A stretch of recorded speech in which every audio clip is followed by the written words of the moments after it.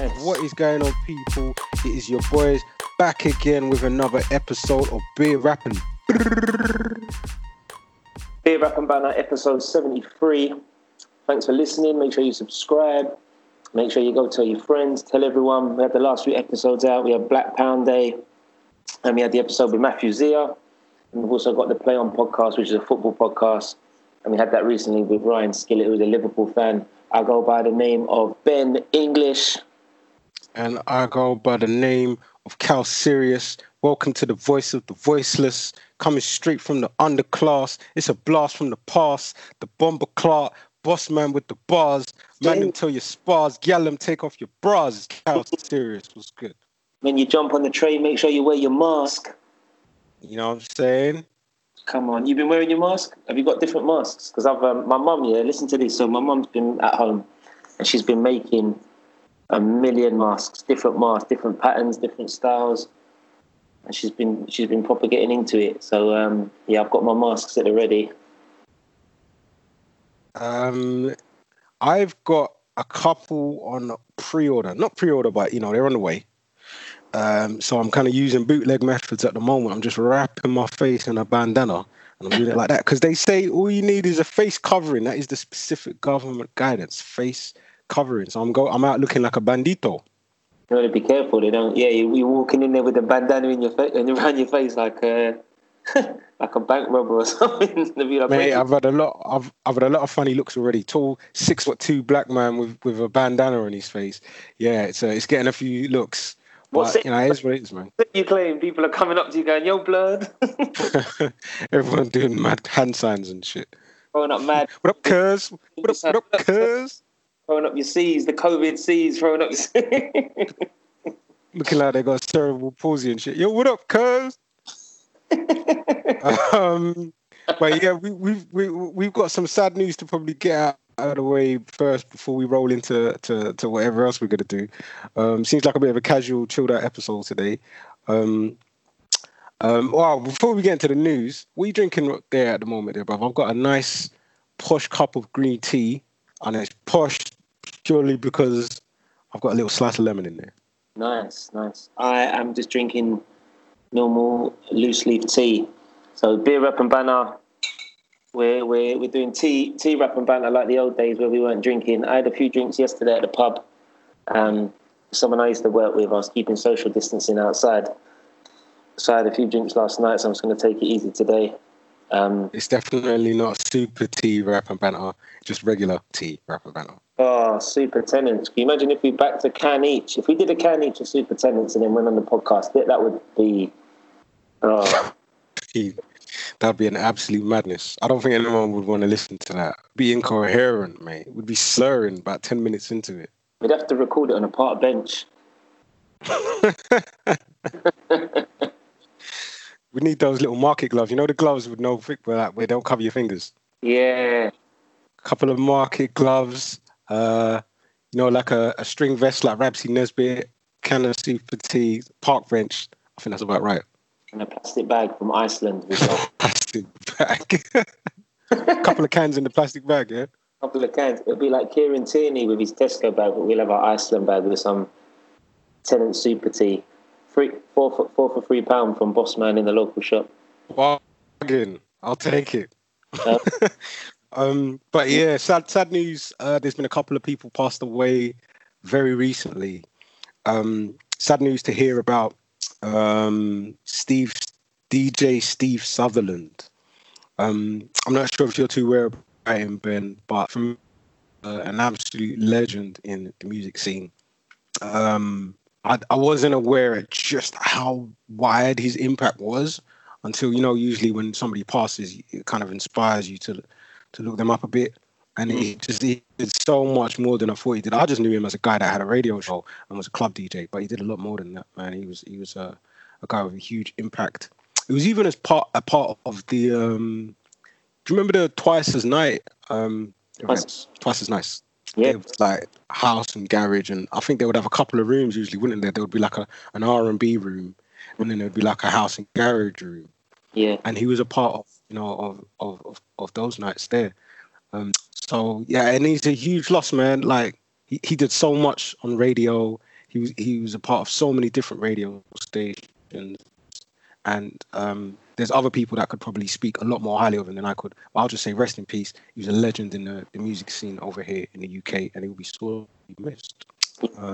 I says R.I.P. Steve Sutherland, and lots of people listening, probably of our age, similar age, and growing up in London, would have gone partying to twice as nice parties, or danced to Steve Sutherland playing lots of sort of house and garage, late 90s, early 2000s, and even recently. So thoughts go out to his family and friends, prayers go out to him. And then there was another loss, wasn't there, this morning? I heard of one. Was it this morning or was it yesterday? I heard this morning, it might have been yesterday, of Jack Charlton. Yeah, Jack Charlton. I was just going to say on Steve Sutherland, I think he was on a lot of radio stations. He was on Choice FM, he was on Galaxy FM, Radio 1. People have probably listened to his music and not even knew that it was him playing it. You know, he was that big, like he was everywhere. Yeah. But yeah, Jack Charlton, wow. I mean, again, doing a little read up, I found that his name isn't even Jack. Apparently his name's John. So I wonder if Jack was just like a little, nickname. Like someone's name is James and they call him Jimmy, like one of those kind of things. But yeah, absolute legend. He won the World Cup in 1966. I mean, you don't really need to say more than that. That makes you an absolute football legend. Won the World Cup with England in 1966. Yeah. He managed Ireland as well. He managed Ireland in World Cup. Was it 94? He took over as the national team, or he was doing the World Cup then. And also, like you said, he played for the World Cup winning team in 66. Spent a lot of his career at Leeds United, and he's also got his brother Bobby Charlton, who was one of England's greatest strikers or goal scorers of all time. So really outspoken, always had a lot to say, and sadly missed. Will be sadly missed. I thought he was always on point when. Sorry to cut you there, but I always thought he was really on point when he came out, because he seemed to really care about what's going on in football. Yeah, and he had a good opinion. Yeah, it's always sad. It's always sad, I think, when two people like you just mentioned, Steve Sutherland and Jack Charlton, people who we've grown up following either in music or through sport, and then it's sad when anyone passes, and it just sort of, just brings back fond memories. I like to celebrate people's lives, and we concentrate on the positives that they've done. So I'm definitely going to be playing some Steve Sutherland later, and just thoughts go out to them too. Like thoughts go out to everyone listening. Obviously, it's still hard times. COVID is still rocking. People are going to the pub, or people are being a bit more relaxed. But we just urge people to be safe. Keep washing your hands. Wear your face masks. Don't socialise too much with different people. Just be careful out there. Did you know Steve Sutherland had a residency in Ibiza? I haven't been to Ibiza. I know just how flipping important it is to have a top DJ there, because the crowds are fanatical. There's clubs where you can get 10,000 people in there, Manumission and all these types of big events. And to have a residency out there, that's a big flipping deal, man. You know what I mean? You're probably getting flown out there, like they're paying for the flight, they're paying for the accommodation, and you're there. Maybe you're there playing for the whole summer while everyone's going on their summer holidays in July and in August and shit, man. And you're gonna like the memories that I have of going on a lad's holiday with the boys back in the day, the good vibes and the good music. He was one of those guys that was providing those good times for us. The memories that we have when we're looking back, and he's the music man. It's a shame. R.I.P. I was just going to say, what was your memory? Was Ibiza your first lads holiday with Amandim? Well, there was trips with different groups. So Amsterdam was probably my first lads holiday, although it wasn't with like my boys, which you're probably referring to as the Mandim. Yeah, no, I mean like your proper like beach, sun and sea and sand and all of that. Fucking savage. Yeah. I've only been on 2, and Ibiza was the first one. Wow, what a first. What a first one. Yeah. It was a good place to go, man. It was a good place to go. Lot of fun, man. A lot of fun. How about you? What was your first one? Just because there's two sides to the island, right? There's like one side of Ibiza, there's like proper house, and you're paying 80 euros to get in, and it's like mad expensive, which I've been to. I've been Ibiza a few times. My first holiday was Tenerife, with the lads from school, and it was six girls and then 6 guys, and we all went as friends, or some people were in relationships, and yeah, I had a good time, man. Got my first away goal. Go on. At a young age, so it was a good experience, man. It was good times. Yeah. I never heard that story actually. That's quite an interesting one. Anyone else I know that went on that trip there? Just people from school. Yeah, Kevin, Ryan, Adam Kirby, Pevers, Helen. So just all some of the girls and guys, probably even from your class, really. Shout out the Elstone peeps. From my class, Liz? Yeah, she was there. Yeah, she had an eventful holiday there. Oh, yeah? I won't go into it. All right. I might have to talk to her about that. Girls from my class or boys from my class as well? Everyone. Right, listeners, we're alienating everyone. This is just me and Cal talking now, so if you're thinking, what the fuck? Yeah, I know. But yeah, I'm sure our listeners can relate to having good times on holiday and stuff like that, man. Holidays are dope. I think it's a coming of age, especially for us in the UK. I think it's like a coming of age when you go on holiday, your first holiday of 17, 18, 19. You're going away somewhere in Europe. Lots of booze, lots of women, lots of lads, just carnage, absolute carnage. So I know America, they have Miami, or they have spring break in Cancun and stuff, but we either go Amsterdam or we go like a Spanish coastal place, don't we? Usually more. It kind of changes, doesn't it? Because I think back in the day, Ibiza was the one, like in the 90s and the early 2000s, and then it got old, and it was like, what's the next wave? And then it's like people going to Falaraki, and then people go into Zante, and people go into, Tenerife.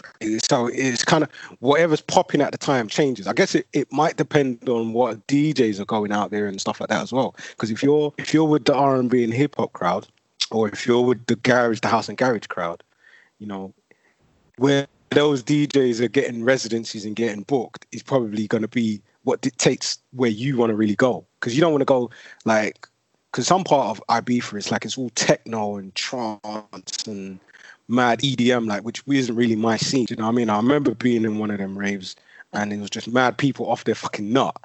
You know what I mean? And the music was all crazy. And I was just like, wow, this is a madness. Let me come out for some air. So, you need the Steve Sullivans supplying the smooth grooves for you to, you know what I mean, do your moves and, you know what I mean, feel confident and go talk to some ladies and shit. I can't imagine anybody wrapping up an EDM rave, man. Them lot are all off their fucking nut, mate. Oh, man, I don't know, man. You'd be surprised. Everyone's just looking for love because they're buzzing, but it's hard. You definitely can't draw a girl or dance with a girl when it's bum, bum, bum, bum, bum, bum, bum, bum. Like you'd be like, excuse me, can I talk to you? Can I try and dance? If anything, it's probably frowned upon. You can't even catch a dance or a wine with a girl in like a house rave or a techno thing, because everyone's just got their own space and everyone's just zoning out, even if they're on something or they're not on something. But R&B, hip hop, maybe a bit of garage if it's a bit more like cool or whatever, you might be able to. Well, you definitely be able to catch a dance. Cultural etiquette is important here, isn't it? I remember hearing once that in France, you can't move to gal in France like how we move to gal here in the UK.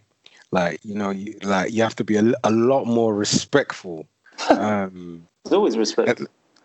I mean, obviously, man, they move to gal in a respectful way here, but did you see that image recently of a guy at the Wireless Festival, and he's taking a picture with some girl, and he's gripped up her chest and everything?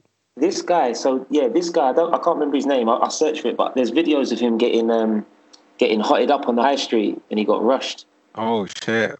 Yeah, Damn. he's a something Bammy or Bumney, some name like that. And basically, there's a picture of him with his hand down the girl's top, and she's apparently underage. And he's a bit of a YouTube prankster. So there was recently of him getting wrapped up by a couple of the man. Then like they just had him in a headlock. They were wrapping him up, and then the girl he was with tried to run inside the nail shop to protect him. But yeah, we don't condone any of that. We don't condone any of that. We condone drawing a girl and being respectful, and sometimes you've got to be assertive and be on the front foot. Because if you try and talk to a girl back in the day and you're a bit shy or you've got no confidence, then nothing was happening. But it's interesting what you're saying about Paris is different. And so, yeah, man, drawing girls. Well, etiquette. yeah, all of that. Like, I suppose every city you go to, every country you go to, things are going to be a bit different. People behave and move a little bit differently. So, kind of going back to what you were saying about in the EDM raves, you probably can't move to girls like that. That's kind of what made me think about in France, because in a hip hop and an R&B kind of context, people are expected to be dancing. Like a random guy going up to a random girl and then dancing with her is very acceptable. That is kind of part and parcel of, a lot of single people are going to these dances, right? And they like dancing with people. But if you do that in an EDM, like that's probably not culturally acceptable. It's going to be like, what the actual fuck are you doing walking across this fucking dance and trying to dance with a random woman? Like, what are you thinking? Do you know what I mean? It's just culturally inappropriate. Sweaty, so trying to get all up close with your sweaty armpits and all sweat beading off your head and your eyeballs all going all over the place and you're gurning and you're buzzing. Mad thing. So I'm saying, because I remember D&B raves, like squat raves and stuff. And again, it was a thing where people would come in groups that like where they kind of knew each other, and then people would regularly go to the same D&B raves and sort of become mates and just know each other. Oh, you're the guy that, or you're the girl that I always see at the raves, right? But there wasn't a whole lot of strangers actually moving to each other and dancing with each other. It was more just like people that know each other, doing their own thing. Whereas in hip hop and R&B and in like bashment, and it's all just totally different. Like, so. Oh, definitely. Yeah. But bashment in itself, like you can dance. A dance is just a dance. So you could have a dance with a girl, and she's winding up on you, and you're winding up for ages, and it's all getting steamy. And then she'll just go to someone else, or you'll go to someone else, and it won't necessarily mean that you've drawn her. You just caught a wine in it. You just caught a dance, and then. But in R&B and other stuff, more time the build-up play will then proceed to you getting the number and chatting to her or whatever. So there's definitely strategies and etiquettes in the good old days, but not in house music, in house music, yes, but not like them hard techno or drum and bass raves, because you can't even hear what the other person's saying. I like these football analogies you're using. The build-up play, yeah? Like, okay, like a little 1-2, a little give and go, and then next thing you know, the through ball comes through, and it's an away goal! He shoots, he scores. 30,000 fans giving you the round of applause as you walk away with the girl in it at the end of the night. You go to take her back, and then everyone's giving her oh, he's had a man in a match performance there. What a player! But his pull-out game was weak, so it ends up with a youth player. It's more youths coming through the system. They're bringing through loads of youths at this club. Oh, no way! Pull-out game was strong. Just left it to dribble on the floor. Oh, football pun intended. Did you hear that? Yeah, I heard that. Yeah. Sometimes you need them 5-yard tap-ins, and sometimes you need them 25-yard volleys. You get me? Everyone needs a little 5-yard tap-in every now and again, just to keep the numbers ticking over. Even the greatest strikers have a 5-yard tap-in, if you know what I mean. Certain lads will know what I mean.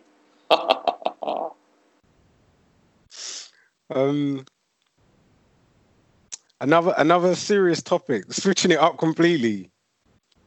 I watched the Right Honourable Like, how have we gone from that Grease to talk to honourable talk? But that's BRB. That's what we do. The Right Honourable Minister Farrakhan came forth with an amazing speech. Now, I don't like follow him to the point where I could tell you all about his speeches inside out. But I know he doesn't do speeches often.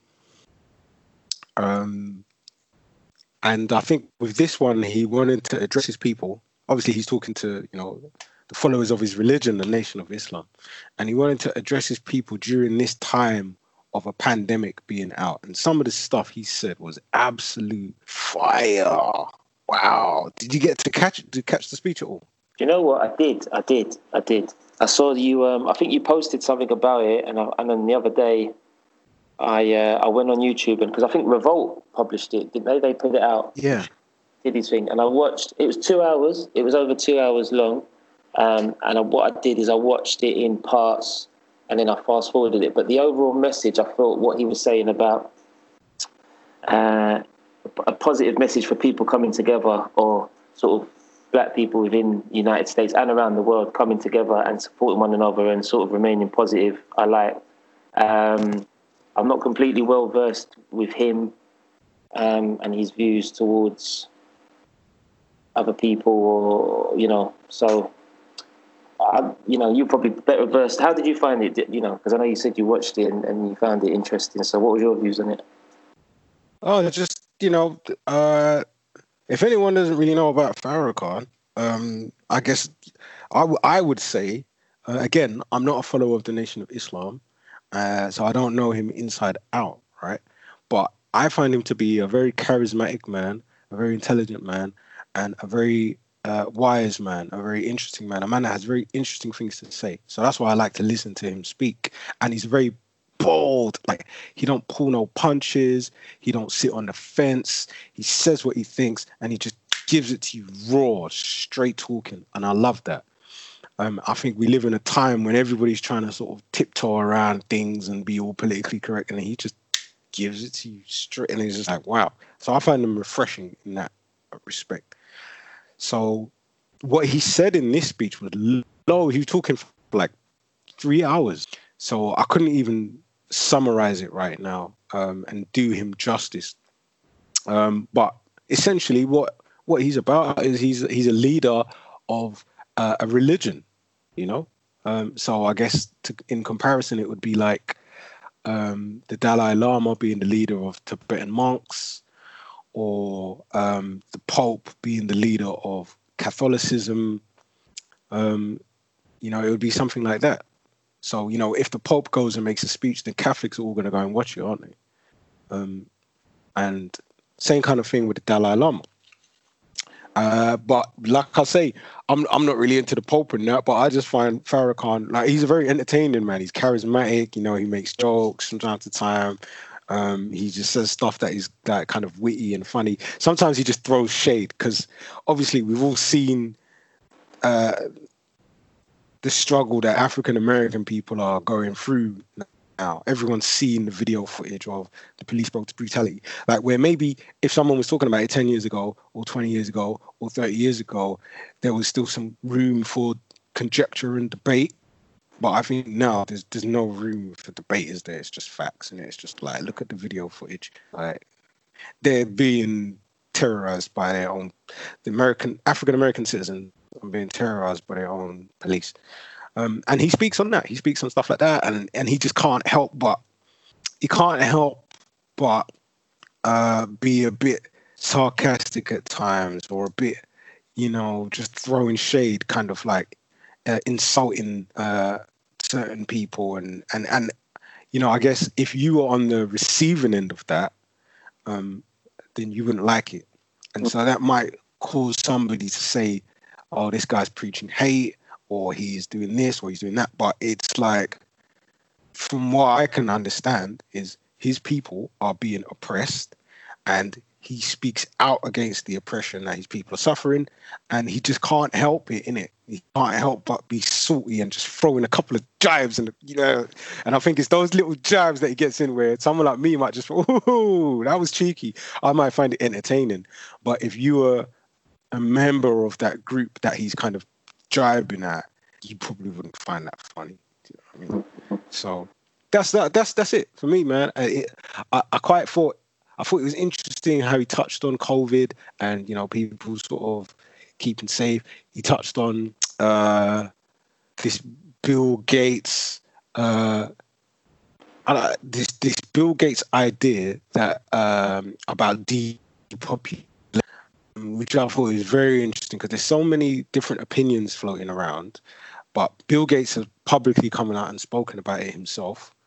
And so, Farrakhan just chipped in with his opinion on that. He didn't speak about big things, that plans and things that they want to do, things they're trying to do, works that it wasn't that. It was kind of just like addressing his people during this time, and I suppose giving people some, giving people something, man. Like he's an electrifying speaker. He knows how to rile up the crowd and get people, excited and cheering, and I just thought it was an amazing speech, man. He inspires me. I did a speech at my mum's funeral, and I think I'm going to share that because just watching that Farrakhan speech just kind of inspired me to maybe share my speech as well, man. This guy's I just think he's dope. If you're going to speak in public, he's a good example of how to actually do it well. That's dope, man. That's dope. I'm glad you took something from it, as I'm sure people have done. Someone else who could be seen as inspirational and controversial. I read Kanye West possibly running for president in future. What do you think? Is he getting your vote? I mean, obviously we can't vote because we're not in America, but compared to what is going on. I know some people that can vote. Maybe I should holler at them and see what their opinion. I haven't spoken to the American citizens that I know yet about what they think about this kind of thing. But I've seen a lot of different opinions floating around. There's a lot of black people that are like, hell no, because they think Kanye is pretty much on the side of Donald Trump. And he was being supported by Elon Musk. So Elon Musk is a character from technology that I like. And Elon Musk is friends with Kanye West. And Elon Musk came out, and when Kanye did his tweet, with that big blue sphere or whatever it's supposed to be, and he said that he was running for president, Elon Musk retweeted it and said, "You have my full support." And I was surprised to see that. And then somebody else jumped in the mentions like, "Hey, did you know that Kanye is he's anti-abortion and he's anti-this and he's pro that," and it was just like, rah, he's actually got all of these right-wing ideas. And then Elon Musk had to kind of reverse his decision and say, okay, maybe we have more differences than I previously anticipated. So maybe Elon's done a U-turn on his support for Kanye already. That remains to be seen. We'll see. Me personally, I think if Donald Trump can be president, then Kanye West can be president. It's the same thing. Or maybe Donald Trump would even be worse than Kanye, man. Because I think with Donald Trump, he seems to be a narcissistic business person. Like he seems to be doing things for his own benefit. And with Kanye West, although there probably will be a lot of things he will do for his own benefit, I do think he will be doing things to help people. And I hope he would be doing things to help black people as well. As he was famously quoted as saying, George Bush doesn't care about black people. Yeah. So I'd like to think, that if he was president, he would show everyone that he does care about black people. Yeah, I know he's been doing some work in Chicago and trying to recreate work. I mean, it looks like some people have not taken him seriously. Other people are saying it's a publicity stunt. We'll wait and see. We'll wait and see what he has to offer. I just thought that would be interesting covering up. I mean, the thing is, this is a really fucking interesting topic for me, man, because it's not the first time he's mentioned it. I'd say it was a publicity stunt if this was the first time we've heard of it. But it's something he's been talking about for years. it's a good long while he's been talking about it. And now what he said is, I am officially running. So, I mean, I can't remember where I heard this idea, but I heard this idea from someone the other day that it might have been a publicity stunt for Donald Trump. Like, he probably never planned to actually be the president. He just wanted to run for the presidency to get the exposure and to get the networking with more and more, and make himself more and more important. I think I think he might have missed the deadline to be put forward, Kanye West. So he may be just starting to plant the seeds and get the things in motion. You know, he says a lot of things that people say is outlandish, or they just don't get it, or it gets misinterpreted greatly with the things he says, or taken out of context. So it could be that he's just starting to plant the seeds or get the ideas across here. I know he's just signed a deal with Gap, so he's concentrating on the Yeezy brand. Hopefully we get some new music. Did you hear the new record he put out with Travis Scott? Yeah, I saw the video. Did you see the video? Yeah, the visuals are crazy. Arts in it. Wow. I like that kind of thing, man. Thought-provoking, kind of like progressive music, man. I thought you didn't really like what Travis Scott does very much. I don't like what Travis Scott does. Not that I don't like it, I just don't get it. And I know he's talented, obviously, more so for production. And I know we worked closely with Kanye a few years back with some projects, but it's not really for me. And the ad-lib, I just don't get it and everything. It's just not for me. But you can't deny the talent and the skill there. So watch this space. I think some of the lyrics that Travis Scott wrote on that song are, it's like, it's a bit encoded, it's metaphorical, and if you can break it down, if you can decipher it, you'd think, yeah, that was dope. What he's like, because they're talking about the riots and they're talking about what's going on at this time during the pandemic, and with George Floyd being brutalized by the police. They're talking about all these kinds of things, but they don't just say it in a matter of fact, like, kind of way. They say it in a, like, kind of like you speaking in using sexual innuendos and using football analogies and all this kind of shit. They kind of do it like that. So you might not catch it, but it's in there. And then they're doing it with all the auto-tune and they're trying to make it catchy and short. So for them to be touching on topics like that and doing it in the way that they do on a scale, like just affecting multi-millions of people, to be putting that messaging out there, I think it's fucking dope, bro. Like, I think it's fucking dope. There's an artist there, Baby did it, or The Baby. There's a few new records with politically charged, and even going back to like the old episode we did recently with the Wale project, where he was talking about what's been going on now with the Black Lives Matter movement and all the recent killings and the mistreatment of black people by the police and the local authority, and he's putting it across as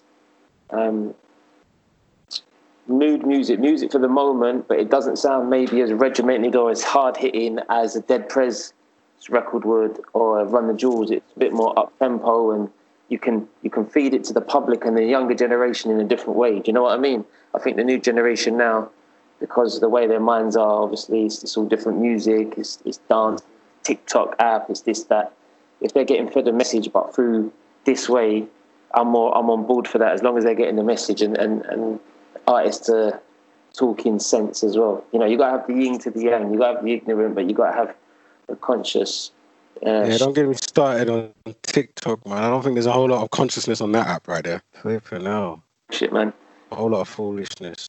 Yeah. I saw one the other day where someone was pretending to be bouncing a basketball, and it was actually a person just dressing up in some round orange suit, jumping up and down, pretending to be a basketball that this guy's bouncing. I was just like, what? What's that for foolishness? Oh, man. Whatever floats your boat, innit? No, floats your boat. We've not really got any... we've got some topics, but not topics. I'm loving the free flow conversation, man. We started off like this. it's good just to keep the flow going. Now, we've not had it like music. Oh, man, just catching up. Yeah. Well, I wanted to talk about this versus battle. Like, obviously, I've got the Jada versus Fab thing. Well, I didn't get it wrong. I just misjudged it, and I was disappointed with the selection that Fab played, and Jada just not blew him out of the water, but I think he took it clearly for people. I wanted to speak to you about this possible 50 and T.I. battle on versus. Like, T.I.'s calling out 50. Hey, man. Hey, 50. Wow. You just mentioned Jada versus Fab, and I think we might need to talk about Jada versus Will in a little while. But the entanglement, whatever the fuck that means. You say for an entanglement? Sorry, say that again, mate? It's like, what type of analogy could you say for I've had an entanglement? Is that the word she used? That's the word that she used. I guess, you know what? I guess if you're in a car crash, you could say, yeah, you know what? I had a bit of an entanglement. Like, you know, like if you're late for work and then you got to explain to your boss why you're late. Yeah, I had an entanglement this morning. Somebody rear-ended me. Well, she got rear-ended, didn't she? She got... talk about that. Jada versus Fab. I think Ash called it, didn't he? Ash said that, you know, hands down, Jada's going to go in and body is going to be a burial. And I think on paper, that's the way it looks, don't it? I think we all kind of thought that Jada would definitely do it. No, I didn't. I thought Fab was going to... Really? Yeah. I didn't remember that coming out in the conversation. Yeah. I think you was with me as well after a while. I think you listened to some of Fab's stuff and you thought, like, albums-wise and records-wise, Fab edged it. But it came to verses, Jada was more prepared and the verses were better because the records he's been on have been better because they're guest appearances, remixes, or him and Styles P going back to back. He had a verse for Puff from Victory. He did Banned from TV. Like, you're not beating Banned from TV. That's one of the greatest records of all time. Hip hop record. I mean, I think last time we spoke, I was saying I was surprised when listening to Fabulous's catalog at the quality of music he's making. Like, because like maybe I slept on him a little bit because I didn't rate him that highly, but I had to admit that as like an artist, as a songwriter, like musician, that side of, like, he's killing Jadakiss, man. He's making better music. But in terms of actually just being a savage rapper, like when you go into a battle and you got to get in that ass pause, like Jada is obviously more built for that. He's just built for that. And Fabulous really just isn't. Fabulous has always been a very softly sort of mild-mannered guy, spitting on a beat with like some acoustic guitars or something, and you know what I mean? Baby, tell me what you want to do. We're going to do it like this. It's just me and you. It's like that's Fabulous, isn't it? And then Jada's more like, yo, I got this coke I'm trying to sell on the streets. Y'all niggas is weak. Y'all catch this grip and defeat. Like, you know what I mean? It's like, come on, man. For me, it's apples and oranges. If you're going to battle, it should really only be one winner. But musically, also, it seems like Fabulous has got more of a range and he's making better music. But you can't say that Jada ain't got bangers though, because like I said, man, that as soon as my coke come through, they got to use the same scale the way the whales with all of that shit, all of them hard bars that Jada's got, man. Fab's never going to be able to deal with that. You think T.I. was right to be, you know, I mean, we'll get to the Jada Pinkett and Will Smith interview thing. I think it was an old interview, but it's just come to light yesterday. But I think they've already had the discussion. But we'll talk about the verses thing. I got at T.I. 50. I don't think it will happen, but it's, you know. Yo, have you seen a bit of the clowning on social media so far? I see T.I. trying to call him out, and he says that you bring your boys, bring Eminem, bring Dr. Dre, bring whoever you want. You know, you already got sons by Mayweather or something else like that, but so that's the only thing I've seen. All right, well, after that, 50 done his 50 Cent thing. See, 50 Cent is like, he goes hard with the bants, man. Like, because you've seen like the beefs he's been in before with like Ja Rule and then with Rick Ross. Like he just doesn't know. It's like he's got no filter, and he doesn't know when to stop. And he just gets like he could take like light-hearted banter and just make it deep. You know what I mean? Like you know what I mean? Like you might say like, "Oh, Kelly, look like you put on some weight in quarantine," and then like his response would be some shit like, "Fuck you, man! I'm gonna fuck your mom," and right, and you're like, "Rah, like, calm down." You can't Do you know take what I mean? Because that's how he done. And what he did with Ti, he drew for like some video that Ti did back in the day when he was on the street, and like obviously before he's the multi-millionaire Ti that we know and love today. And it was like a video where he was working with the police, and he did a video telling people if you see a crime in your area, then make sure you speak up and make sure you call the police hotline and blah blah. So he's basically out in Ti as being a snitch. Snitch. And it's like, whoa, that's gonna fuck up Tip's credibility. But the thing is, yeah, hip hop has changed, man, because something like that back in the day, that would literally destroy someone's career, man. When someone's built a career on being a real, authentic kind of street dude, and someone to put out a video and like an expose like that would just destroy their whole career. They've got to go. But as we saw, 50 did that to Rick Ross with the whole Officer Ricky and the correctional officer thing. Rick Ross survived it. And, you know, we've seen Tekashi 6ix9ine go to jail for snitching, come out, make music videos. His single is about I'm a rat and I'm a snitch. Like, and it's like, what? So yeah. It's a new day. It's a new day. Yeah, maybe that shit don't even matter anymore, man. Oh, should it? I mean, yes, it should, man. Like, because let's not forget what hip hop is about, man. Hip hop is, like I said at the start, it's the voice of the voiceless, man. It's the people from the bottom, from the underclass. Like, and these are the people that are often in entanglements with the law. I see. And, you know, these kind of people aren't always seen as being, you know, aren't always seen as being people who cooperate with and collaborate with the police. So it should be a serious allegation for some hip hop man to be seen as a snitch. It should be a serious allegation. It should be really bad for you to be looked upon in that light. And I don't see a problem with that. I mean, the thing is, like, if we're going to explore that whole area of snitching, I mean, obviously there's going to be certain things that are just completely messed up and you should probably alert the authorities to, you know. But for most things, probably not. Where Cameron from Dipset gave an interview and it was like, if you've got a murderer next door or below you, are you going to call the police? And he's like, no, I'm not a snitch. I think there's a blurred line. I mean, obviously, we come from a rap culture where it's street talk. Now, as we know, 90%, 80% of these rappers aren't doing what they're rapping about. You know, it's all through association or what they've experienced on second hand or third hand. And they're talking all this grease. A lot of the people are snitching on themselves, first of all. A lot of these young generations, especially in drill now in the UK, they're snitching on themselves, which is a whole other thing. But I think there's a thin line between snitching and then what do you do as a civilian, as a normal person? Like, if you see a major incident, are you going to call the police? Are you going to help people? You know, I think we spoke about this before.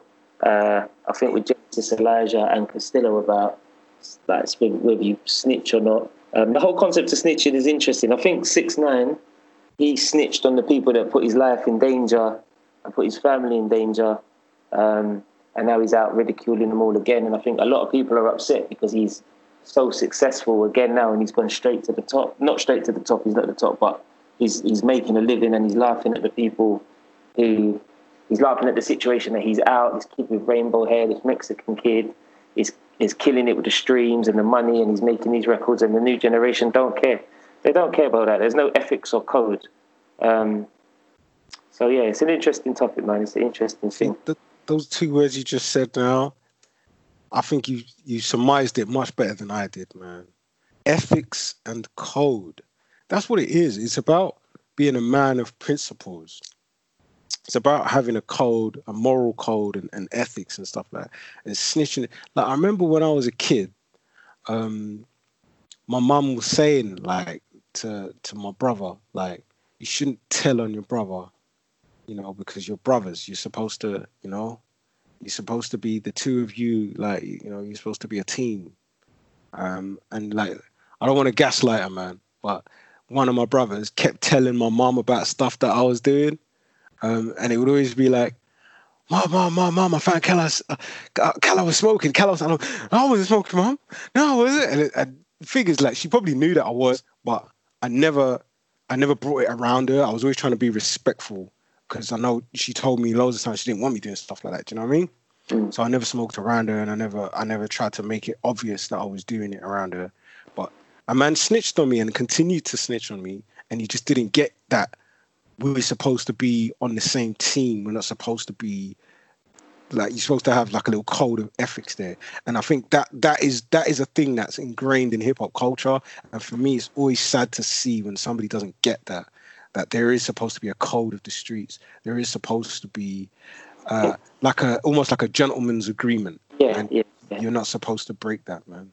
I think if you're of the streets, if you're a real gangster, if you're a mafia or you're a traveller or you're some sort of criminal and you're not involved in rap, you don't tell, you don't snitch. If you're a civilian and something happens to you or your sister or brother or your family, you can't tell me you're not going to snitch. You're not going to say, right, it was that person there. Like I say, man, I honestly, I don't think it needs to be related to criminality. I think sometimes you just need to be able to shut your mouth or to just, I mean, you see, it's funny because right now we're seeing a lot of this term anti-racist floating around. And what people say is it's not good enough to be silent anymore. You can't be silent. You have to be a snitch. Like, you have to be anti-racist. If somebody's doing some racist shit, you have to call them out on their bullshit. So, I mean, is that really being a snitch? I don't know. I think it's in the same ballpark. And if there was some racism like affecting me, I would want somebody to step up to the plate and say, hey, this person is a racist and they have been doing racist stuff. I would want someone to be able to do that. You know what I mean? That's stopping something in. I think what we're talking about is from the criminal side of 6ix9ine and the whole rap world. The whole rap world of not even glorifying, that's the wrong word, but speaking on people's realities or experiences comes. They say a lot of this with crime, drugs, women. So then if you come in and go, yeah, I snitch because I'm talking all this grease, and then all of a sudden I'm baiting people up, that's what's got everyone's back up. I think that's where the issue lies. If you're just a normal person, then, civilian, then you're not involved in the gang life, you're not involved in the street code. Your only ethics you've got is maybe don't dob your mate in if he's been messing around with another bird, or if you work with someone that you're getting on with. Like if I work with you and I make a mistake at work and they come to you and go, did Ben do? Did Ben say this and did Ben do that? You're going to say no. Like, you're going to have my back within work.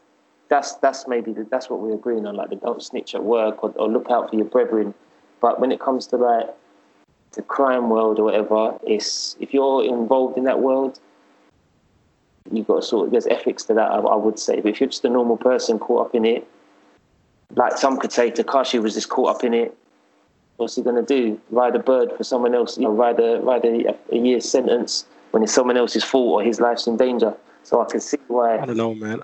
I think you should just be a consistent person, man. Whether it's in business or whether it's in crime or whatever it is that you're involved in, just be a consistent person, man. Be a person of good moral character, good moral fiber. Be a person of integrity.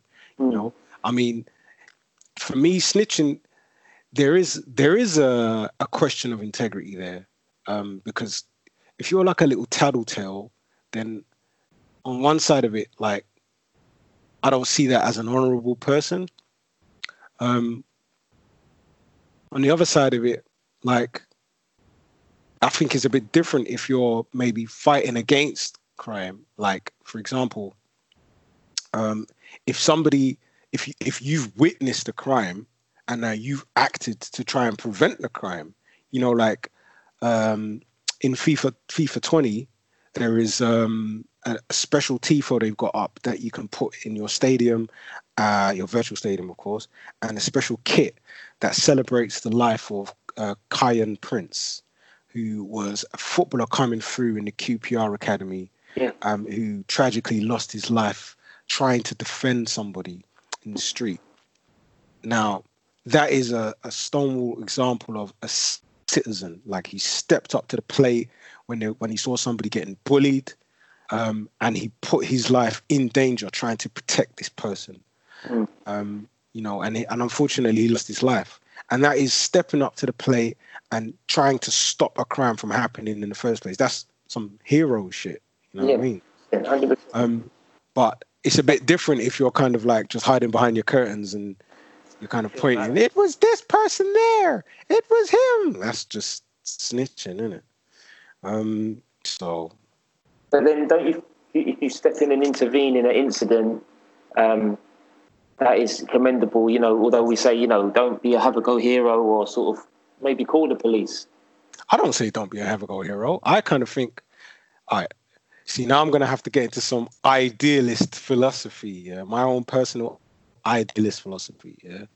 I wish we could live in a world where we didn't need a police force, where everybody was a fucking superhero.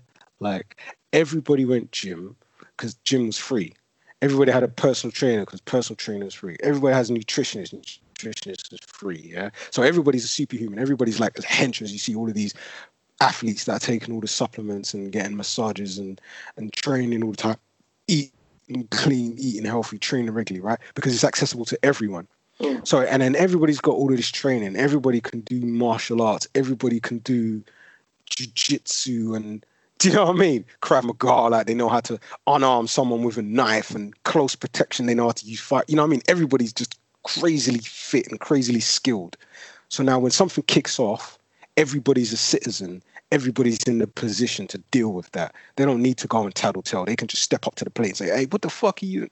Jump in, boom, citizen's arrest, put you in some handcuffs, put you in a little submission hold or something, tell somebody, call the police to come and arrest them. That is the kind of world I would like to live in. Less snitching, more action. But unfortunately, what will happen is, if you or me just try and jump in, we're gonna get Kiyan Prince. Do you know what I mean?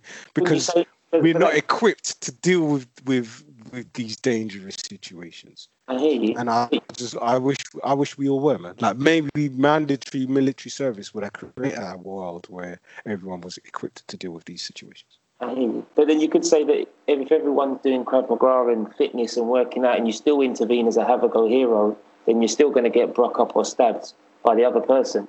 Not necessarily, because, I mean, potentially there's always a danger, but you've now put yourself in the best possible position to be able to deal with this. Like, you could deal with it as good or even better than some kind of a police officer that would respond to that right now, because you'd be trained for it. Do you know what I mean? Yeah, but there has to be some sort of laws.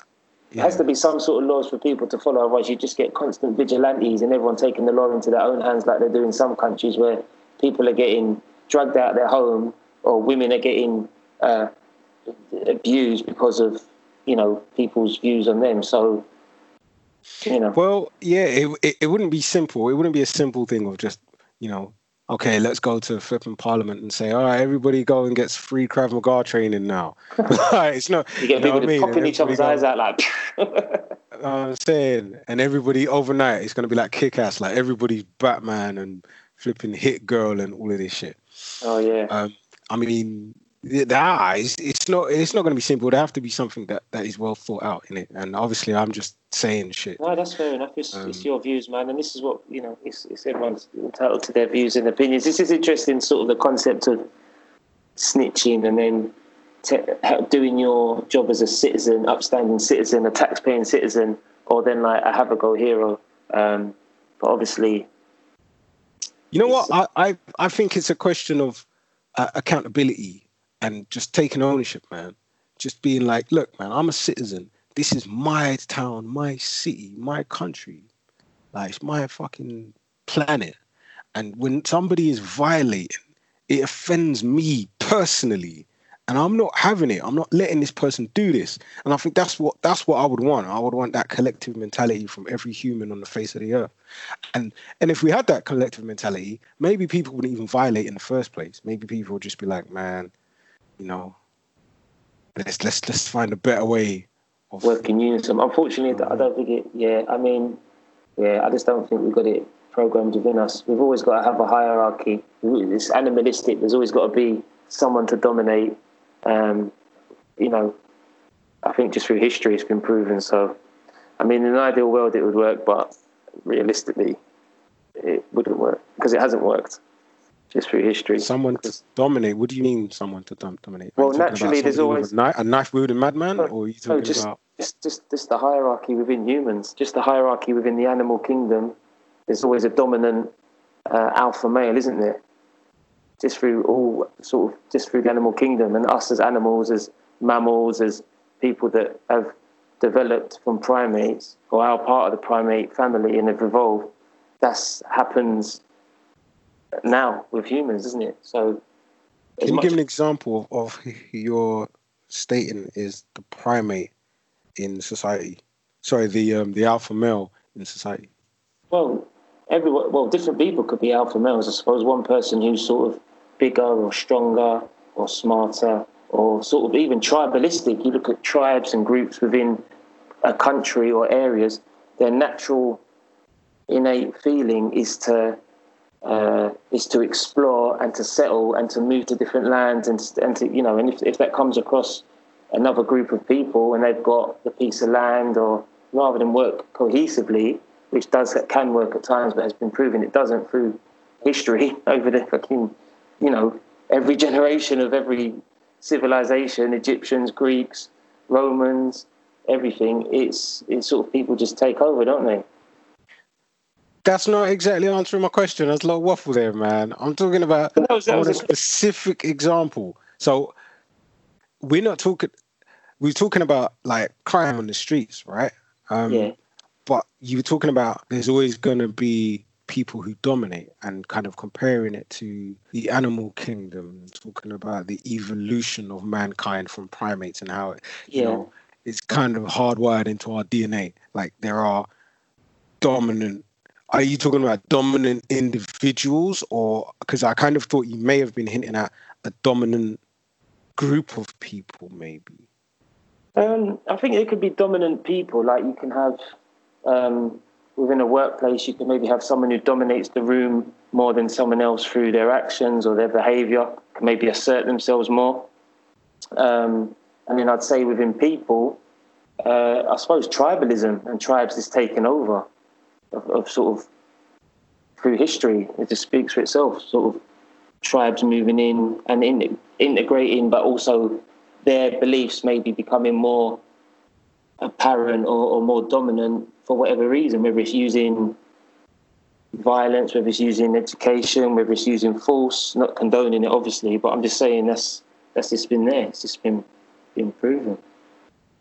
So that was my point. I'm not saying there is one more dominant race or group of people than the other. I'm just saying through history it shows that this has happened just naturally.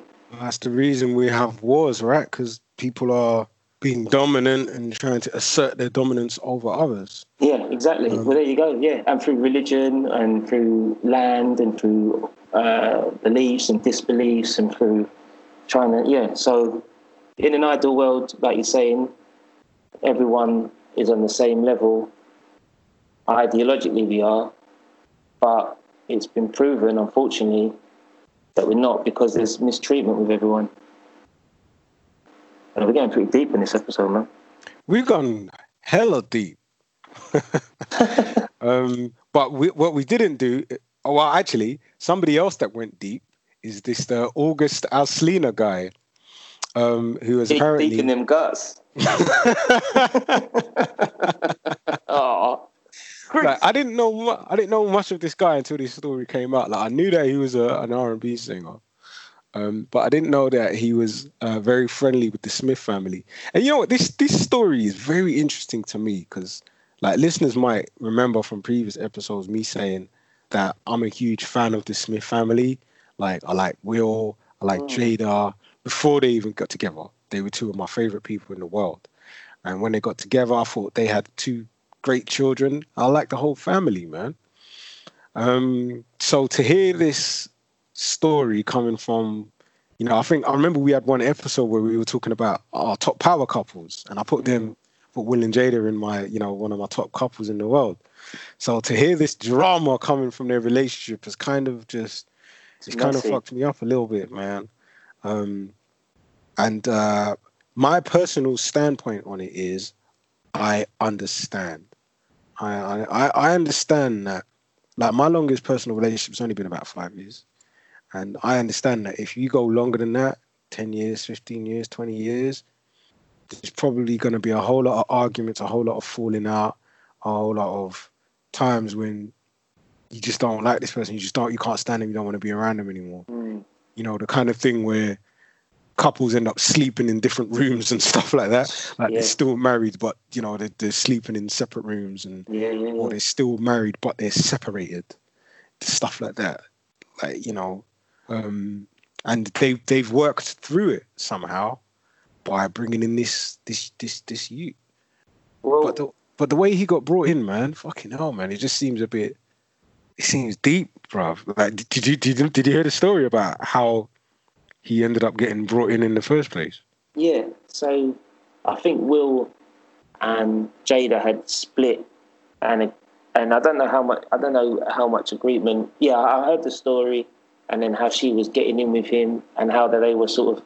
I think they welcomed him into their home because he had a few issues going on, and he was seen as a friend of the family. And then she basically just moved to him by the looks of it, and just took advantage of him, or he, they slept with each other when they were separated. Will and August Alsina were separated. Will and Jada were separated, and she's got. Whoa! What are you trying to say? What are you trying to say? What?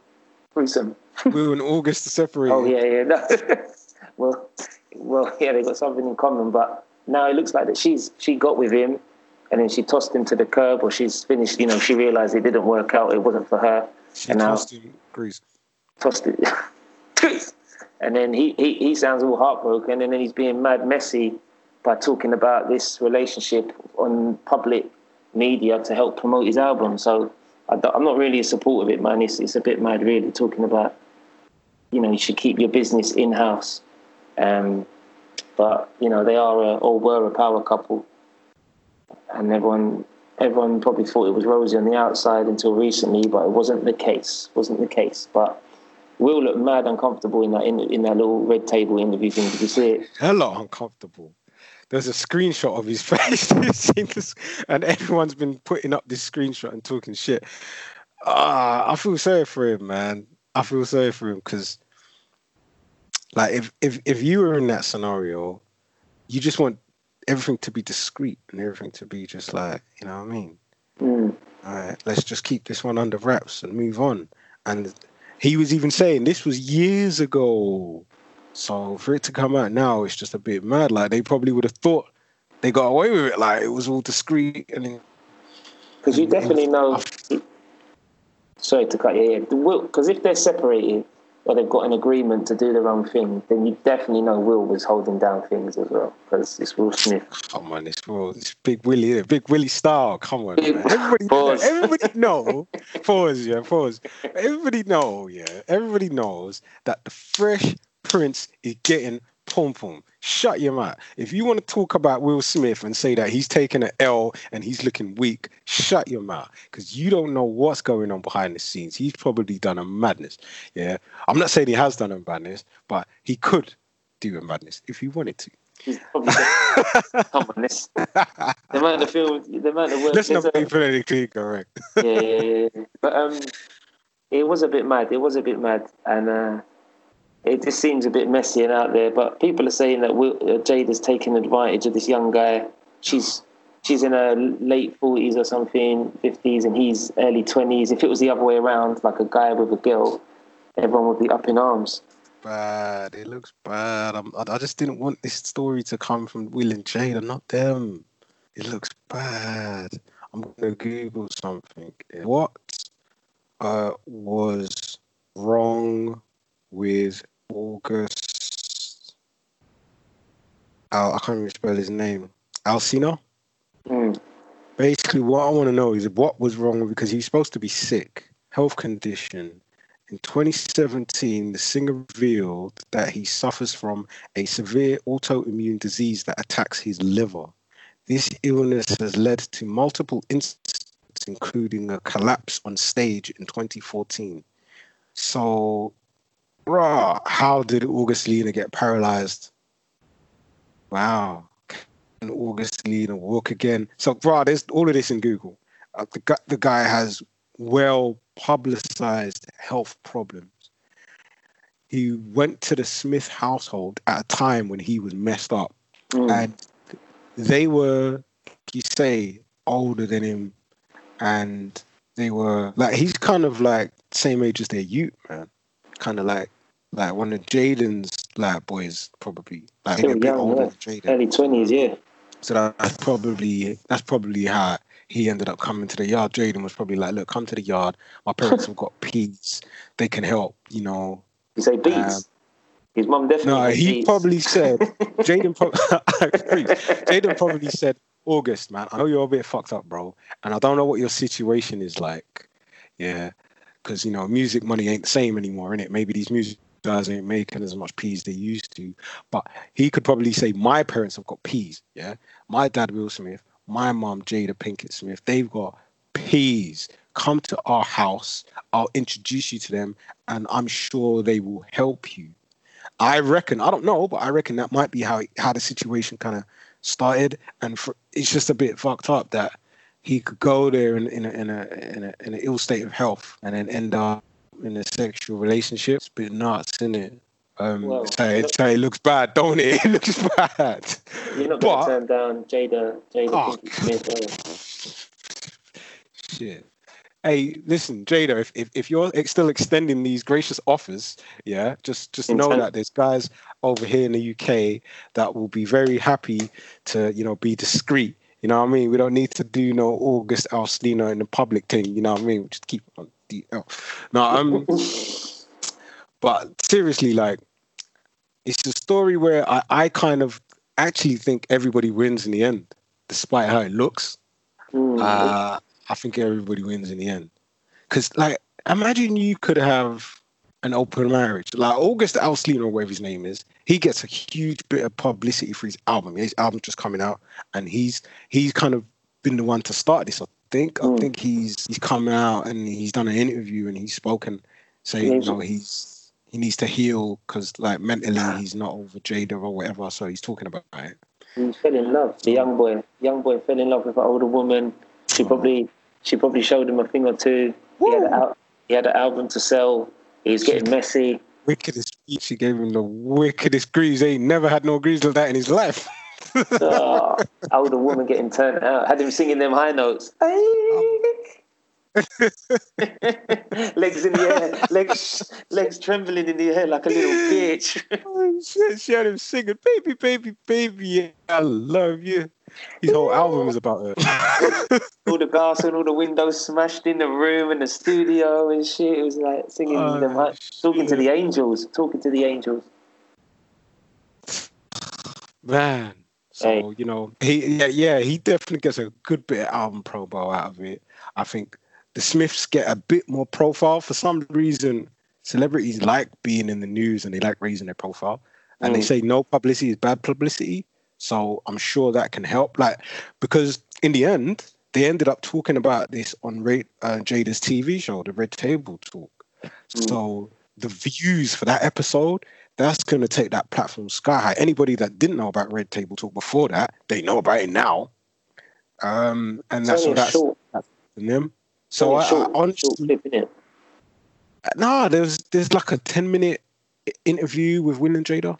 Yeah, but like that's what I mean. Short. It's like it's okay. If you think you'd expect them. Yeah, compared to Farrakhan speech, I mean. Yeah. 3 hours. Well, yeah. Well, but I think people was expecting maybe something longer, but I heard or read that this was old. This was done a while back. So not a while back. Like this wasn't like fresh yesterday or this week. It may be done when it came to light, and it sounds like it's damage control. Like they've turned it into, like you said, everyone comes out okay. Will comes out as the victim, and hasn't said anything too incriminating. He's like, so what did you do, Jada? And he's going back to Will, and he's doing his work. This August guy is putting out an album and has got a bit of publicity.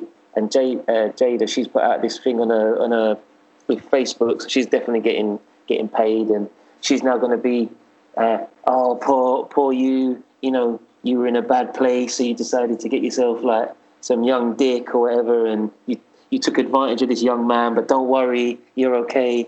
Because she'll get some sort of support, some sort of moral support from women in one way. So it would be interesting. You see, Skillet tweeted about this the other day, and he said, I don't know if you saw his tweet, but he said, if the situation was reversed, and if it was Will Smith that stepped outside of his marriage with a woman like 20, 30 years younger than him or whatever, you females would be going the fuck in on Will Smith right now. So keep that same energy with Jada. I was like, what? I didn't even consider that before. Yeah, but they were separated though. Wow. They weren't together, were they? But you know what women are like, man. They would be like, you see, all of you men are dogs, blah blah. They would have murdered Will Smith. They would have. So really, they should vilify Jada in the same and keep that same energy. I think Skillet's right with that one, man. Yeah, but I mean, I don't know if she should be completely vilified because they weren't together. They were separated. There was an agreement. They were separated. They weren't together. They might have been together publicly, but behind closed doors, they, I think, split up like well long ago. Like it was already on the cut. Like, it wasn't like she didn't cheat on him. If you know but it's not just to do with their marriage. It's to do with, like I say, the whole situation of this you being kind of coming. Family friends, for help and in need, and being like a family friend. And he shouldn't have put himself out there. He fucked up the whole thing by putting himself out there. Honestly, I think it's a sweet deal. I think it's like, if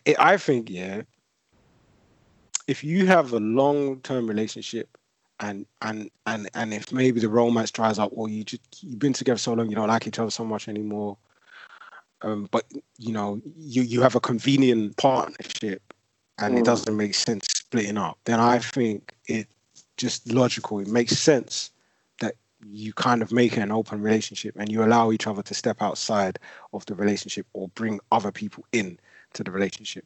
And that part of it, again, is another thing that makes me think, you know what? These two are smashing it. Because it's something that maybe not everybody talks about, but it's something that is, I think, a sensible thing for married couples to think about, like maybe you don't want to split up because you've got kids and maybe you're running a business together, and it could just be so messy just getting a divorce and expensive too. Do you really, so it's like, do you really need that headache? It's difficult. Maybe you can find a way to stick together and to be able to explore other avenues and see other people. And Jada made it sound like because I think Will joked that, oh yeah, I need to get you back, and she said, oh no, you've already. Definitely. So it's there's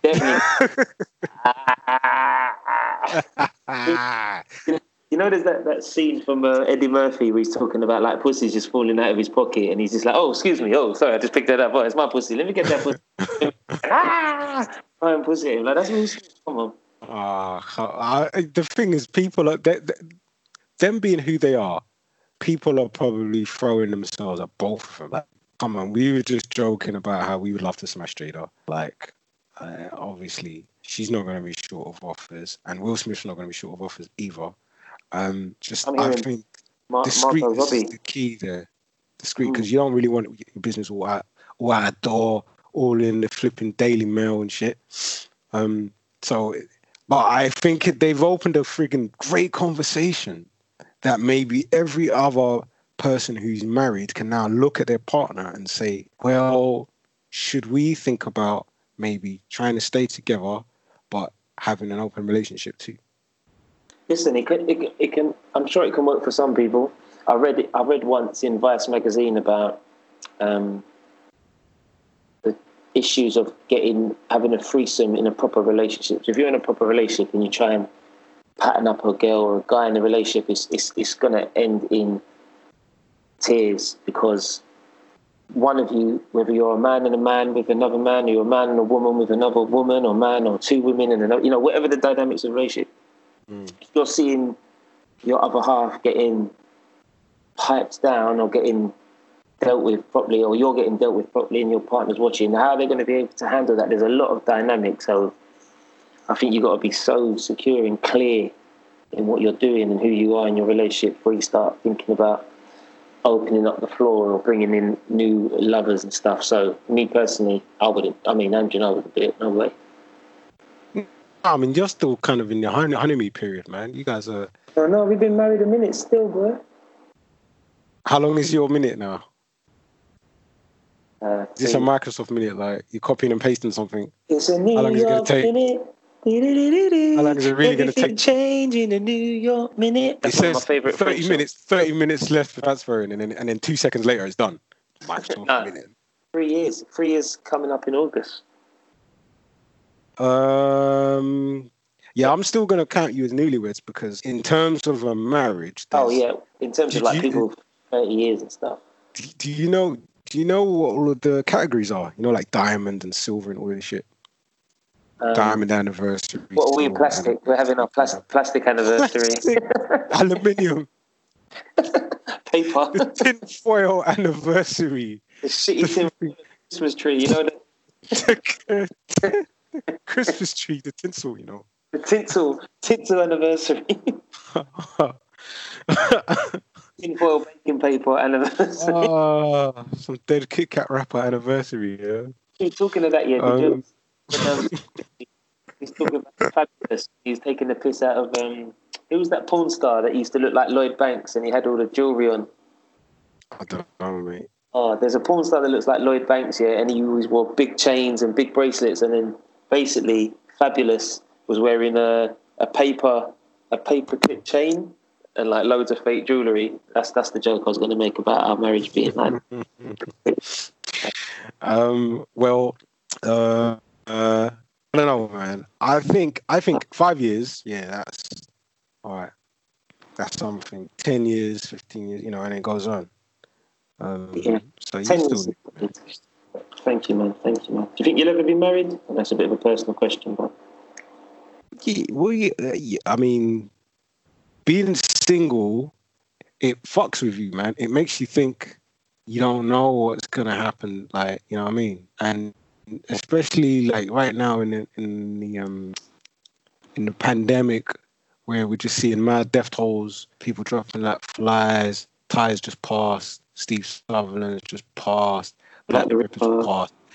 You just kind of get this feeling of like, shit, man. I don't know how much time I've got left. I don't know when it's going to be my time to go. I don't know if I will be able to get married and have kids and do all of this shit. I don't know. Never say never, man. Never say never. If you'd have asked me 10, 15 years ago, I'm definitely, I'm going to get married and I'm going to have kids. And I'm like, wow, where I thought I'd be at 35 and where I actually was is two completely different things, bro.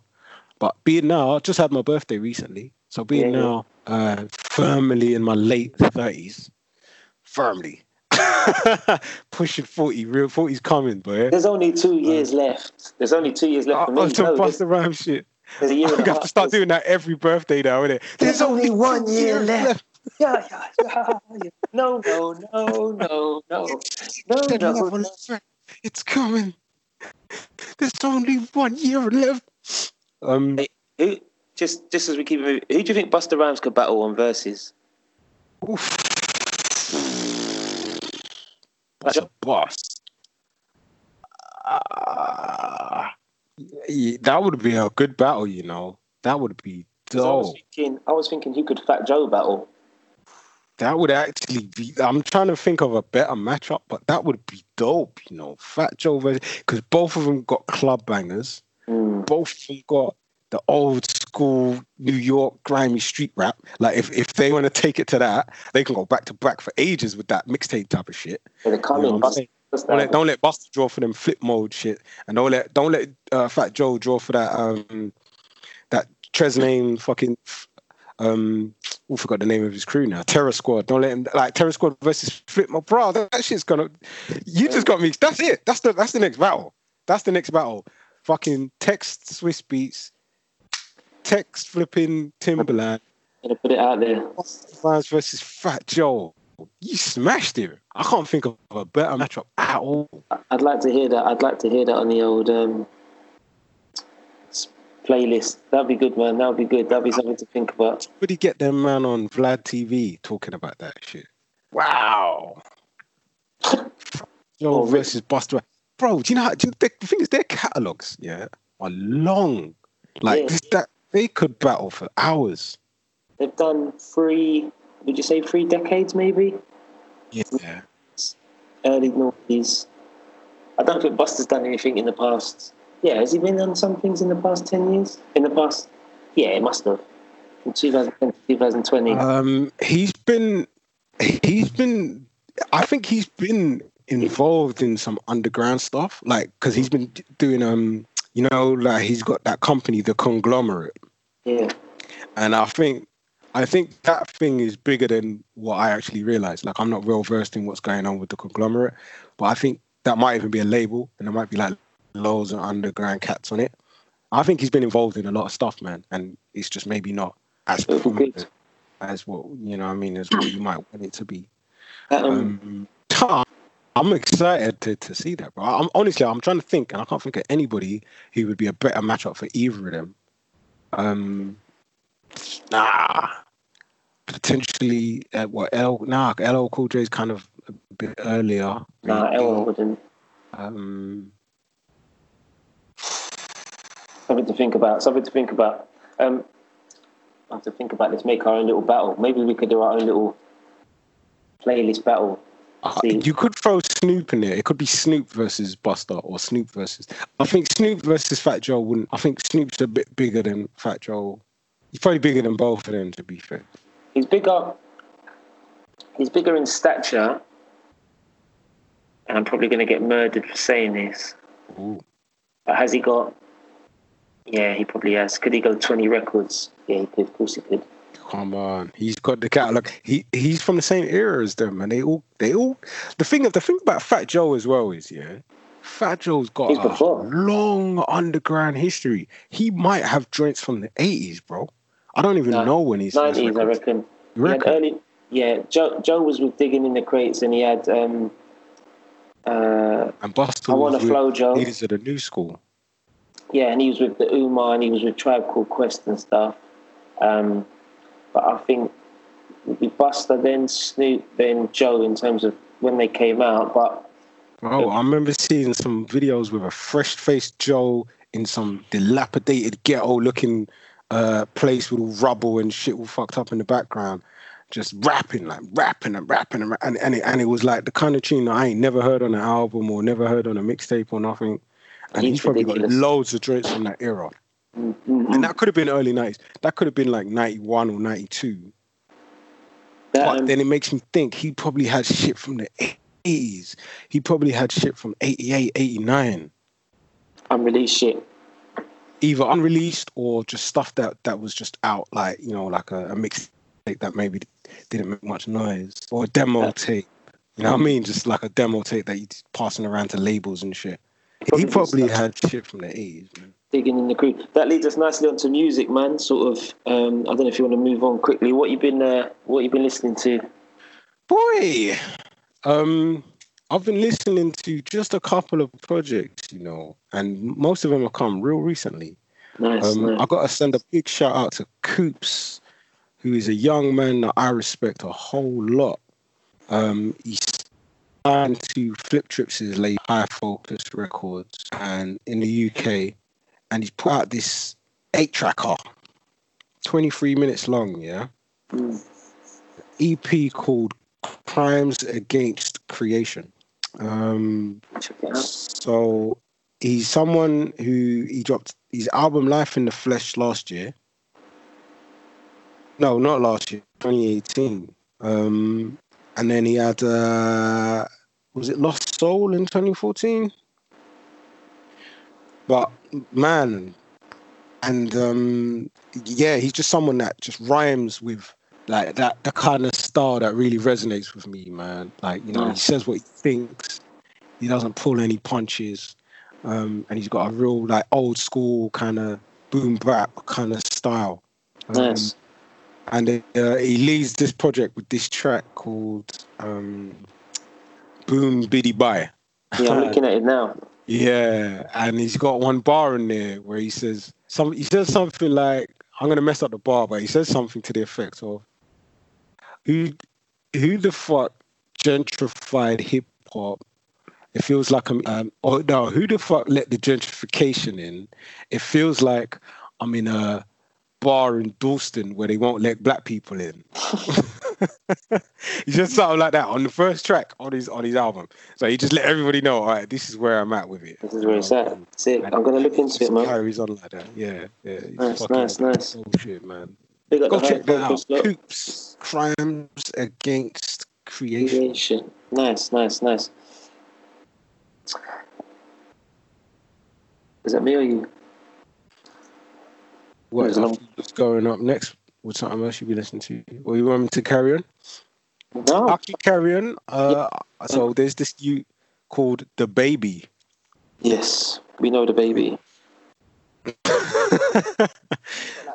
It's not really like something I would say is amazing, but I checked it out. It's got some bounce to it.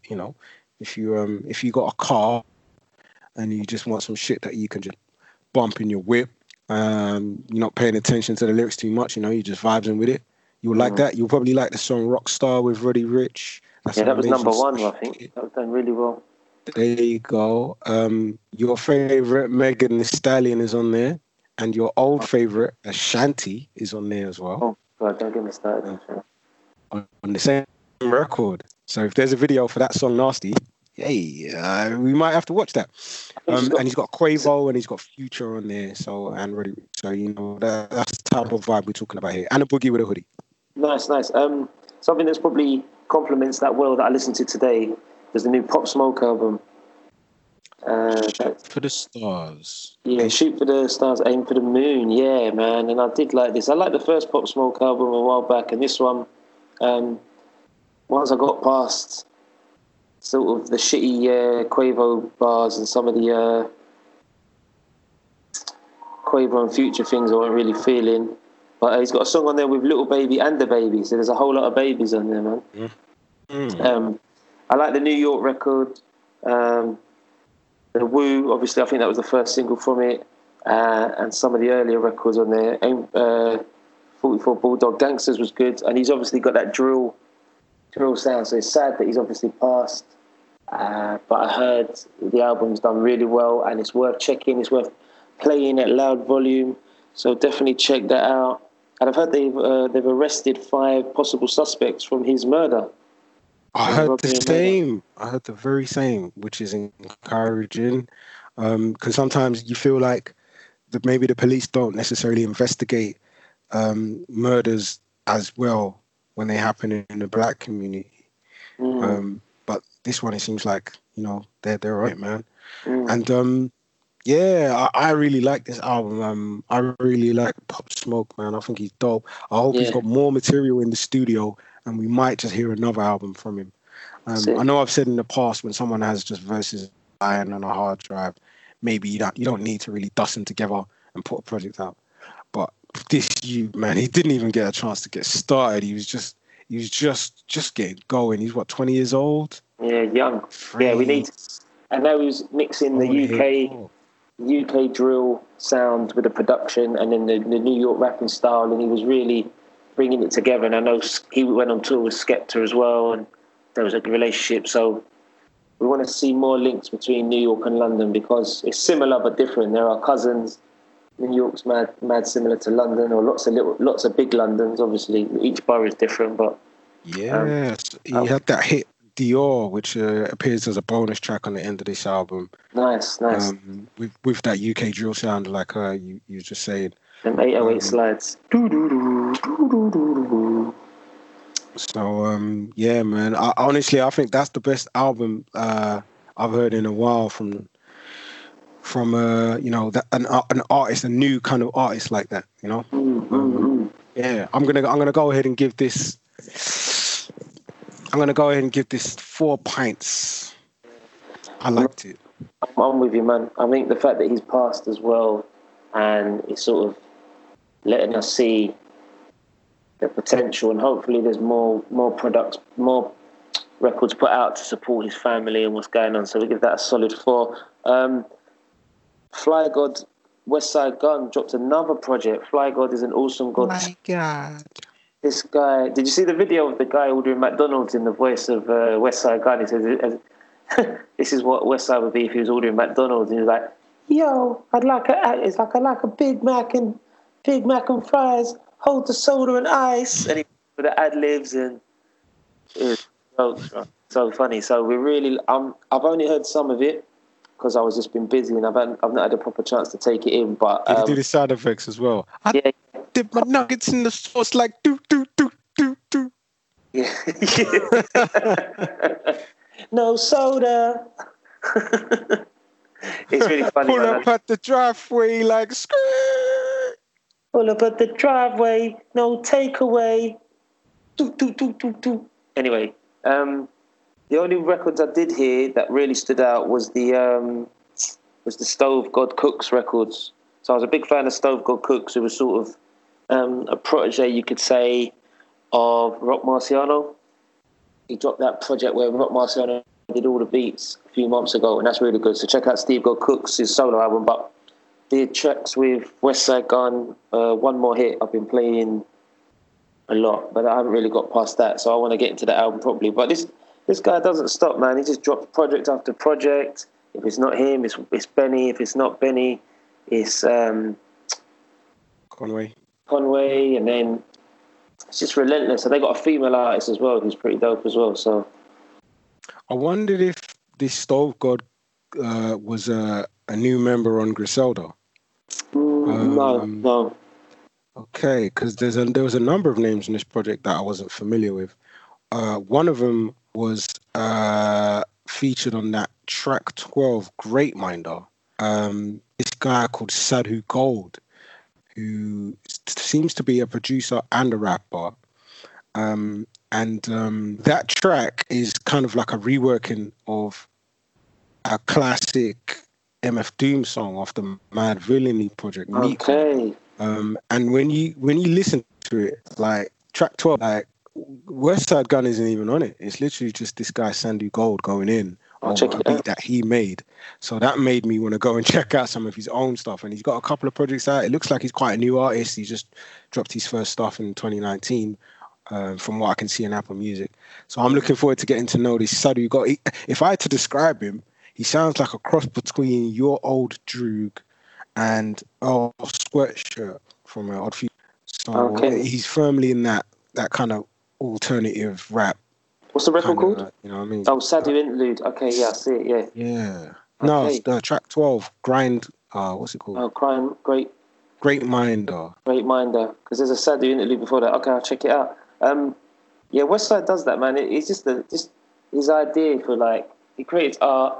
So he's probably like, if there's an artist who sounds good on the song or whatever, he may even just take a back seat. Like, he doesn't even see himself as a rapper, which I really like. Like, he is a good rapper. He's a very good rapper. But just going back to Conglomerate, you was talking about Busta Rhymes earlier. That Stove God Cooks is on Conglomerate Entertainment.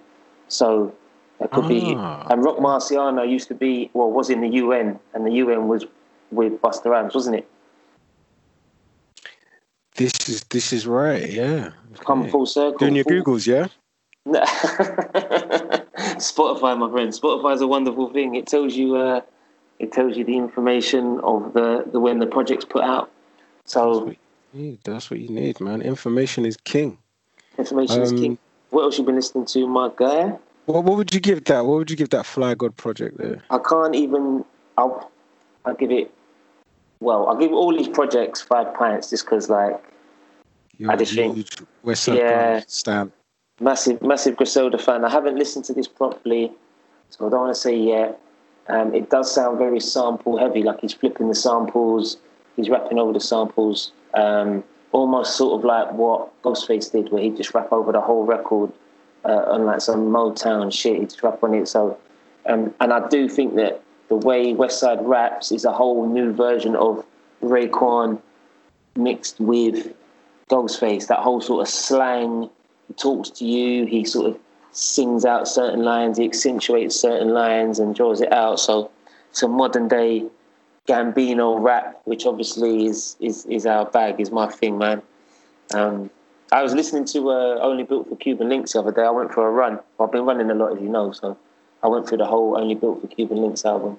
It was flawless. Well, personally, I can't say he's up there with Rain Ghost. No. Different. And I don't think this is going to get 4 points from me. So personally, it'd be something like a 3 or a 3.5. 3 and some shots. I'll give it 3. 3.5 is me being generous there. Wow. I just think it's kind of average, man. I don't think I'd ever listen to it again. I'm not going to lie to you. That Coops album, I'm giving that 4 points because I played it again and again and again. It made me want to play it again. And the same with Pop Smoke. I played it again and again and again.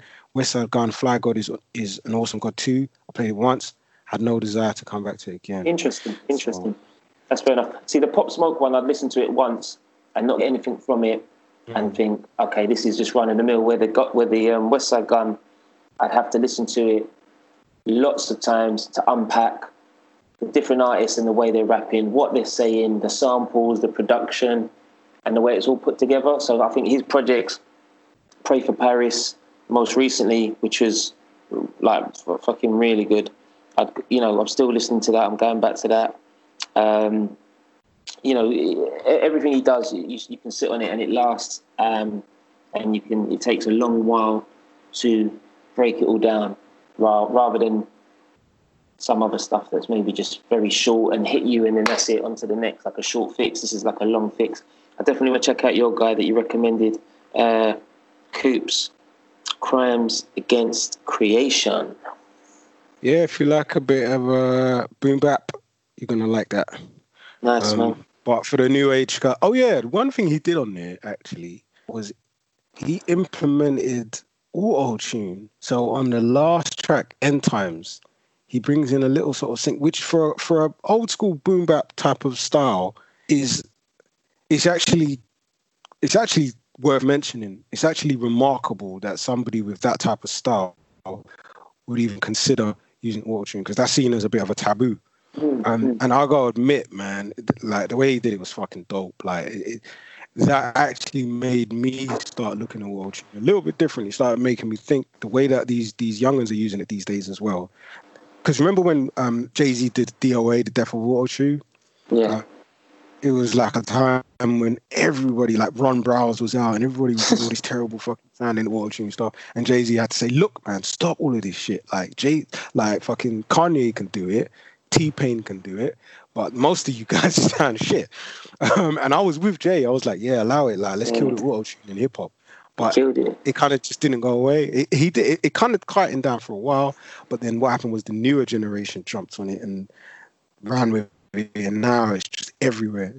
So it was interesting that someone like Coops would experiment with it. And I think he did it in a very dope way, man. So, nice. Yeah, man. That's good. Interesting projects there to listen to. How are we for time? We've gone overtime, extra time. We've been coming up to an hour and 39. Wow, okay. I think should we put a pin in it? Yeah, is that the same? I've not heard one. I've not heard that one. It sounds like putting a pin in a pinata or something. I think put a pin in it is like an idea for later. Maybe that's the wrong word. Should we just, we should put take a brain check. No, take a brain check. Call it a day. Call it time out, pause, till the next week, weekend.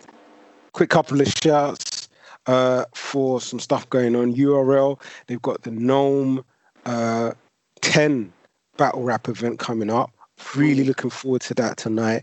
Some really fucking dope battles on the card. Gnome standing for Night of Main Events. So all big fucking battles. Loaded Lux versus Sue Surf. I feel like Loaded Lux should take that. Daylight versus Tay Rock. I feel like Daylight should take that. So I got Tay-Rock. No, you got Tay for that. All right. We got Geechee Gotti versus A Verb. I'm excited for that one. I hope A Verb can take it, but from when I've seen Verb in the past, sometimes he's on fire, sometimes he's not. So we'll see. John, I think John's style is fucking crazy, man. Yeah. I think he's really witty. I'm not too well versed in Ill Will, so I'm interested to see how that's going to go down. Mike P is a savage. I think Mike P versus the Saga. Again, the Saga's another one I don't know too much about, so I'm going to go with Mike P because I know what he's about and I like him. Okay. And then they've got Jay, the last one, Jay the Nightwing versus Fonz. No idea who either of those guys are, but apparently they're another main event type of. I'm expecting every battle to be absolutely fire, so that's tonight, and it should be free on the Caffeine app. I don't know if you can watch that back, but for our listeners, maybe you can go onto URL and you can watch the battles on the Ultimate Rap League. And shout out to Smrek. Yeah, is it with Smack? Yeah, Smack is the guy that runs URL. Is it a URL thing? Oh, is it there? Yeah, sorry, URL. I was looking at the artwork. I couldn't see it.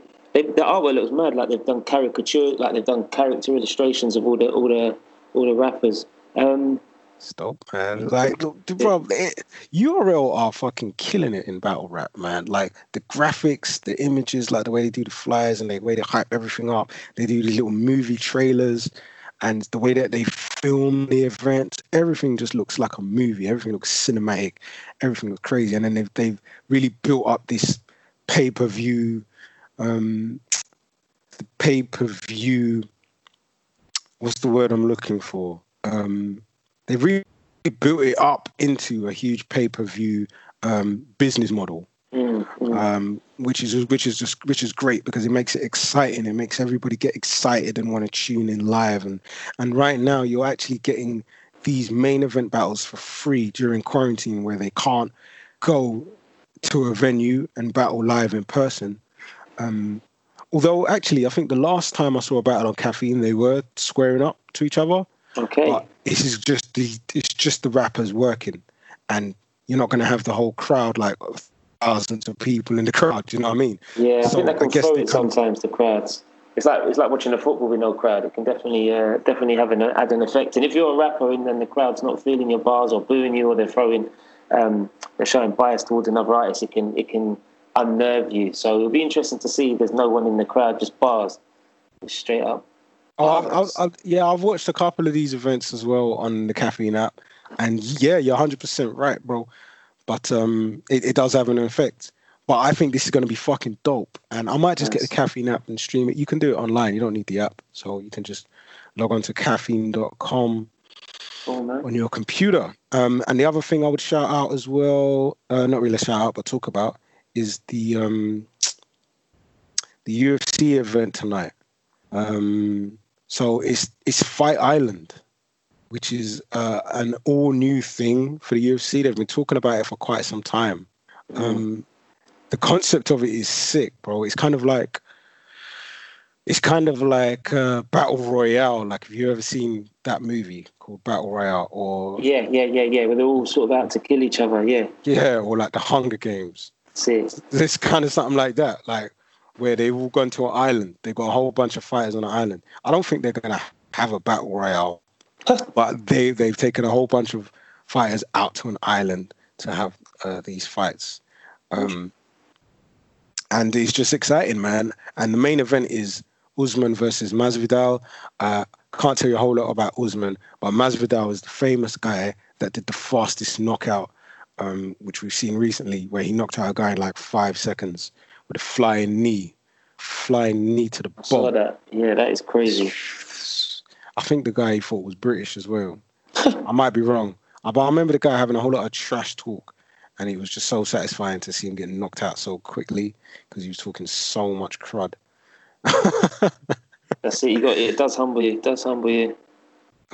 So yeah. I'm actually, I don't know what's gonna happen with Usman.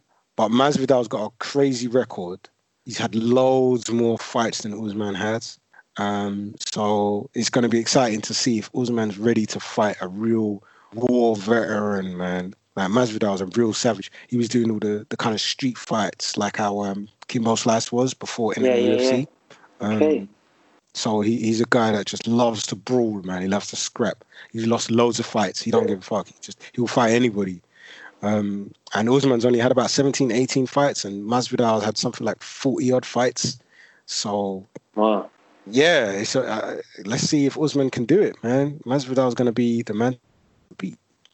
Mad. All right, watch this space. I'm going to sign off. I've been Ben English, your host with the most, at Beer Up Bants. Host with your most, no need to boast. Raise your glass and let's have a toast. I've been Cal Sirius. As always, rest in peace to all the people that passed, and peace and love to you and your blood clot. And we out. Hey, good work today, man. Good work. It flowed nicely.